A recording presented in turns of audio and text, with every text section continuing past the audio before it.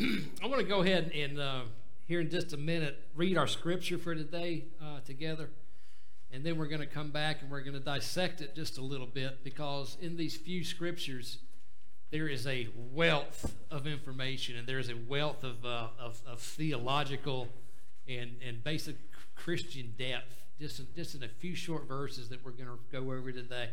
Our scripture is going to come out of the book of 2 Corinthians. Let me give you a little bit of background on that real quick. This letter, as most of us probably know, was written to the church at Corinth. It's a letter authored by the Apostle Paul. If you remember anything about 1 Corinthians, you'll know that Paul's first letter to that church was not exactly the kindest letter in the world. He was pretty harsh. He was pretty brash. He was pretty blunt in some of the things that he said. He was also very encouraging as well. The reason he was doing that, the reason that he wrote that letter, was because there was a lot of bad stuff going on in the church of Corinth. I always, like to compare it to the old Las Vegas commercial. What happens in Corinth stays in Corinth. It was really just that bad. There's a lot of immorality going on within the church, and not just the fact that there was immorality going on in the church, but that immorality was being praised, and it was being welcomed within the boundaries of the church. Needless to say, Paul was not amused.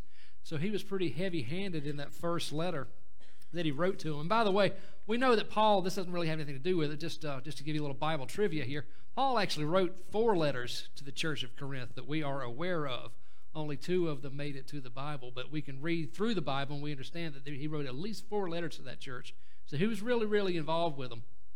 So anyway, by the time we get to the 2 Corinthians, that church has kind of corrected itself in a lot of ways. Most people accepted Paul's first letter. For the most part, it was accepted well by most within the church. Most within the church, not all within the church. There were a lot of folks, there was a good number of folks that still did not care for Paul, nor did they appreciate Paul very much. And they started questioning him. They started sowing a lot of discord within the church. They were questioning Paul's authority. They were questioning his leadership. They were questioning his motives. They were questioning his teachings. So that's kind of where we land when we come into 2 Corinthians. This is basically a good majority of 2 Corinthians is Paul just kind of defending himself. He's defending himself, his authority as a true apostle of Jesus Christ. He's defending his gospel, and he is defending his ministry. So when we land in chapter 5, which is what we're going to look at today, Paul is kind of in the process of defending his Christian ministry as an apostle of Jesus Christ, but he's also, in just a few verses, lays down some really, really beautiful theology. He lays down some really, really beautiful theology, and he lays down some really, really beautiful instructions for the church here, and also for the church of today as well. So we're going to start in 17, and we're going to read all the way down through verse 21. So starting at 17, therefore, Paul writes, if anyone is in Christ, the new creation has come. The old is gone and the new is here. All of this is from God, who reconciled us to himself through Christ, and he gave us the ministry of reconciliation. That God was reconciling the world to himself in Christ and not counting people's sins against them. He has committed to us the message of reconciliation. We are therefore Christ's ambassadors, as though God were making his appeal through us. And we implore you, on the behalf of Christ himself, be reconciled to God. God made him who had no sin to be sin for us, so that in him we might become the righteousness of God. That's the word of God for the people of God. I want you to look at that first verse, because in all honesty, that's about as far as we're going to get today, probably. Reread that first verse. Therefore, if anyone is in Christ, the new creation has come. The old is gone, and the new is here. The translation that's up there on the screen, and the one is in our pew Bibles, is the NIV. It's the New International Version. I don't particularly care for the way that the New International Version translates this particular portion of the Scripture. The one that talks about the one that says the portion especially that says if anyone is in Christ, the new creation has come. The reason I don't like that is because I think it takes something away from the incredible impact of what Paul is saying here. There is a huge thing that Paul is laying down for us here. And I think this particular translation kind of misses the mark a little bit. So I'm going to read to you a couple other translations that I believe kind of get it a little bit closer to what Paul is getting at here, what he wants us to understand. The first one comes out of the New Living Translation, the NLT. Here's how the NLT translates it. It writes, this means that anyone who belongs to Christ has become a new person. You see kind of the difference there just a little bit? The new creation has come. Anyone who is in Christ has become a new person. I think that's a better translation of what Paul is trying to emphasize here. The old life is gone. The new life has begun. If you happen to have a New American Standard Bible, NASB, this is how that Bible translates it. Therefore, if anyone is in Christ, that person is a new creation. Are y'all feeling this? Are y'all feeling the fullness of this? Therefore, if anyone is in Christ, that person is a new creation. Old things have passed away. Behold, new things have come. I want us to grasp this, church. I want us to get the fullness of what he is laying down for us here, okay? This is a miracle. I want us to grasp the miraculous, emphatical impact of this statement. I want y'all to soak it in all of its glorious fullness of what Paul is telling us here. If you are a believer today, church, if you are a believer, if you have submitted yourself to the lordship of Jesus Christ, if you've repented of your sinful nature, and if you have simply believed in your heart of hearts that Jesus has saved you from those sins, God has already done a miraculous work in your life. And there's no other word for it, and I'm going to touch on that in a few minutes. God has already done a miraculous work in your life. Paul says that we are new creations. We are new creations in and through our faith in Jesus Christ. We are literally transformed from the inside out. We are reoriented in our minds. We are reoriented in our hearts away from our inherent selfishness and our inherent sinfulness, and we are reoriented towards a life that is devoted towards the will of God. We are reoriented to that word holiness, which is basically just Christianese for ultimate love for God, and ultimate love for our neighbor with all of our heart, soul, mind, and strength, and loving our neighbor as ourselves. That's what holiness is. We are reoriented to that and away from selfishness. This is powerful stuff, church. This is a powerful, powerful, powerful statement. God accomplishes in us through nothing but faith. Nothing. It ain't nothing that we do.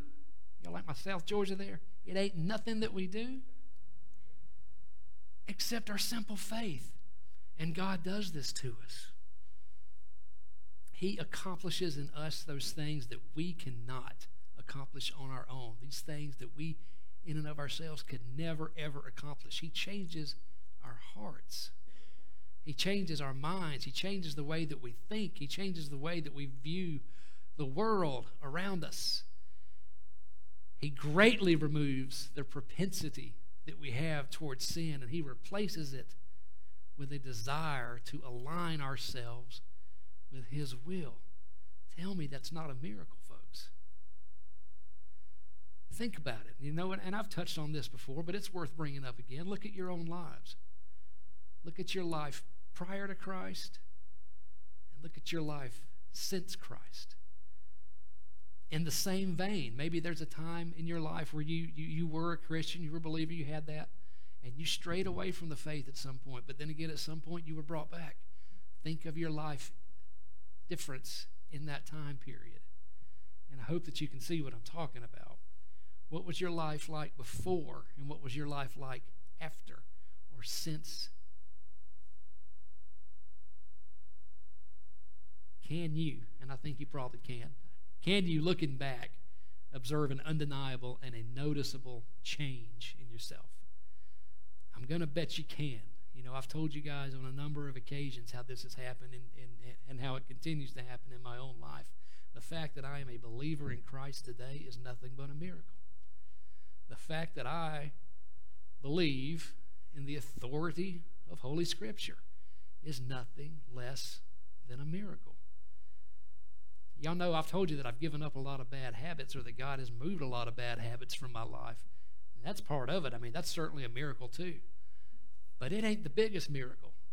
The biggest miracle is the way that I have been reoriented in my thinking, reoriented away from a pursuit of self. And I don't say that to brag. I'm just telling you that's the way it is.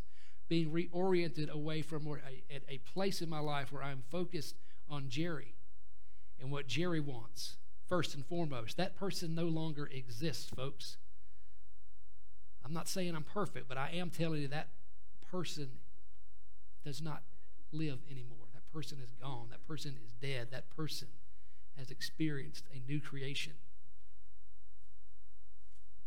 Not as selfish as I used to be. Certainly not as sinful as I used to be. Not drawn to those things anymore. Not drawn. I'm not oriented towards sin. And I hope that everybody in here has and is experiencing those same things. For a person like me, who 15 years ago not only was a non-believer, but was adamantly opposed to Christianity, almost militantly opposed to Christianity, you will never convince me that God did not work a miracle in my life.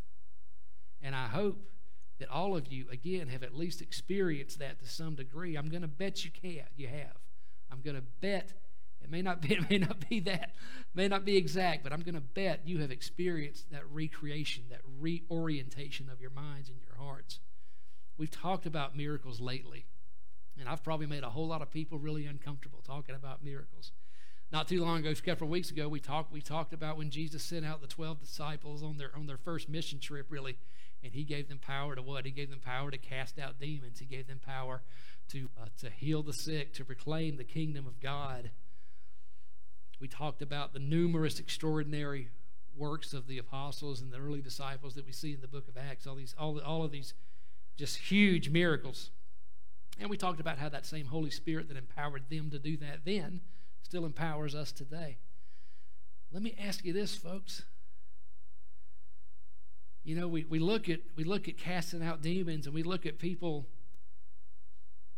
you know, being healed of cancer and you know, just some horrific diseases, horrific illnesses. And we kind of marvel at those things. We kind of put those things on a pedestal. But can y'all tell me an even greater miracle than the ability to change a person's heart? Is there any greater miracle that you can think of than the ability to make a person start thinking, taking a 180-degree turn in the way that they think, the way that they move, the way that they operate, the way that they view the world around them? Is there any greater miracle than that? And folks, I'm going to tell you, most of y'all have probably experienced that, at least to some degree or another. You'll never tell me that's not a miracle. You'll never tell me that that's not a supernatural occurrence, because it is. All day long. All day long. There is nothing else in this world, church. There is nothing else in the natural world that compares to what God does when he makes us new creations. Nothing else in the natural world that compares to it. There is no amount of self-will. There is no amount of willpower that can do for us what God does in an instant. There is no self-help program. There are no self-help books, which, by the way, tends to be the most popular section at bookstores, that can do for us, that will do for us what God does in an instant and is able to do. Somebody give me an amen. Have y'all experienced this? Thank you. Thank you, sister. In an instant, folks, in an instant, as Christians, God has made us literally new creations. New creations, literally. And he continues to recreate us. That's the thing about Christianity. You know, he continues to do it as long as we allow him. He continues it because that's what he wants for us. He wants us to grow in that Christ likeness Paul talks about so much in his epistles. He continues to draw us closer to him. He continues to desire to make us more like him. He continues to desire to mold and to shape us from the inside out. All we have to do is simply humble ourselves. Simply humble ourselves and allow ourselves to submit and to yield to the work that God already wants to do in our lives. My gosh. He turned my life around at one point, made me do a complete 180 turn from the way that I used to operate, the way that I used to think, the way that I used to treat people, the things that motivated me in life. He's already done that at some point. What in the world makes me think that he wouldn't want to continue to do that throughout my life? He does, and that's a major part of Methodist and Wesleyan theology. Always has been. It's a major part of our church, is the understanding that God wants to sanctify us. That's another Christianese word. It just means that he wants us to grow. He wants to grow us in the ability to love him with all of our heart, soul, mind, and strength, and the ability to love our neighbors as ourselves. He wants to continue to do that. All we have to do is let go. All we got to do is quit fighting him. He's already made us new creations. He wants to make us more like him. And it's just a matter of letting him go. I don't know how to tell you to do that. I'm trying to figure that out myself. But if we can just let go of ourselves, if we can just get us out of the way and let God do the work that he wants to do, he will do it. He will continue to recreate us, to reorient us. That's hope to me, folks. That's hope to me. That's the joy of Christianity to me. And I'm going to stop here. I'm going to stop here, and we're going to pick up with the rest of the Scripture next week. Because again, I just want y'all to soak this in, man. I want y'all to soak this in with all that it is and all that it has to offer us. What a powerful, powerful, powerful verse that is. What you got, 8, 9, 10 words there? Something like that? 12? If you are in Christ, the new creation has come. Let me read to you the other ones real quick, just as a reminder. Anyone who belongs to Christ has become a new person. The old life is gone. The new life has begun. If anyone is in Christ, this person is a new creation. The old things have passed away. Behold, the new have come. I want y'all to just soak that in today. I want y'all to soak that in the days to come. I want y'all to go back. If you don't read nothing else in your Bible this week, I want y'all to go back and read that one verse over and over and over and over again. I want you to meditate on that verse. I want you, with that verse in your mind, to talk to God, to converse with God, to pray with God. My God, what have you done for me? What have you done for me? We should stand in amazement. Have we lost that amazement today? I'm going to leave you with 3 questions. Number 1, have you experienced this?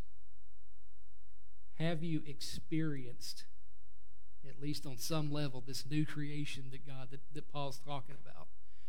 Is there a moment or is there a stretch of time in your life? Maybe it wasn't immediate like that.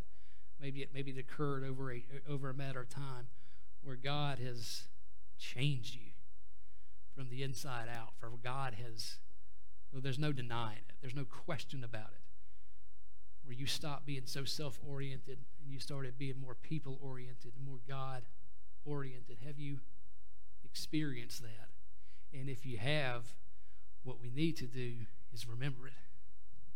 Remember what God's already done for us. Stand in amazement and praise and thanksgiving for something so big, something so far above us that He has the ability to do something so massive, to change the human heart change the human heart. Rest in that gratitude. Have you not experienced this? Have you not experienced this? If you haven't, God wants you to. If you have not experienced this, God wants you, and I invite you to experience that today. Christianity starts off very simple, folks. And I know I'm kind of talking to the choir, looking out who's here today.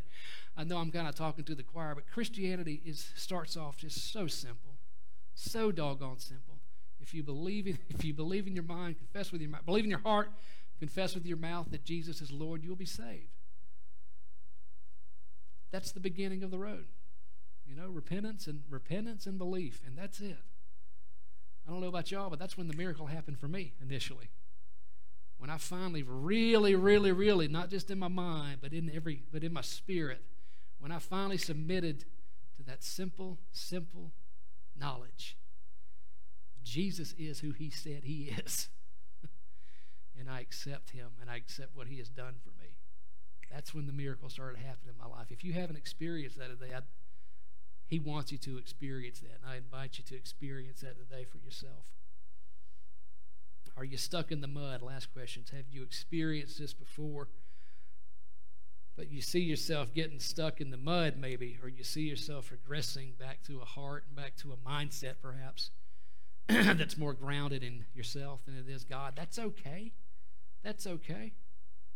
You know, we talk about this in our life group all the time. Y'all can come on up, Kevin. We talk about this in our life group all the time, man. You know, our walk with God, our faith, our spiritual walk is a series of hills and valleys. Our walk with God is a series of hills and valleys. Isn't that right, Peggy? Isn't that right, Shirley? You know, we're not always walking totally upright with God. That's okay. God gets it. But I assure you, I can't tell you how to do it. I wish I could. But the moment that you're able to once again submit and yield yourself, get yourself out of the way, God will make that recreation again and again and again and again and again. Y'all pray with me. Gracious God, we thank you this morning for your word. We thank you so much for your scripture. God, we thank you for the Apostle Paul who reveals to us so much of your heart and so much of your richness and your fullness. God, we ask you to help us remember how awesome you are. We ask us to help us remember the incredible work that you have done in the lives and the hearts and the minds of so many of us, God. May we never lose that gratitude. May we never lose that thankfulness, God. We ask that you would reinvigorate us, God. Reinvigorate us with that memory of how you have propelled us along the way. How you've changed us from cold, callous, self-willed people, God, to people who were reoriented, people who were re-guided, repointed towards loving God and towards loving our neighbors. God, if there's anybody here that has not experienced that, Lord, I pray that you would convict their hearts. God, I pray that you would show them the love and the mercy and the grace that so many of us have experienced. God, I pray that you would draw them into a relationship with you, that they might too experience the beauty that happens when we are made new. In the name of the Father, Son, and the Holy Spirit, amen.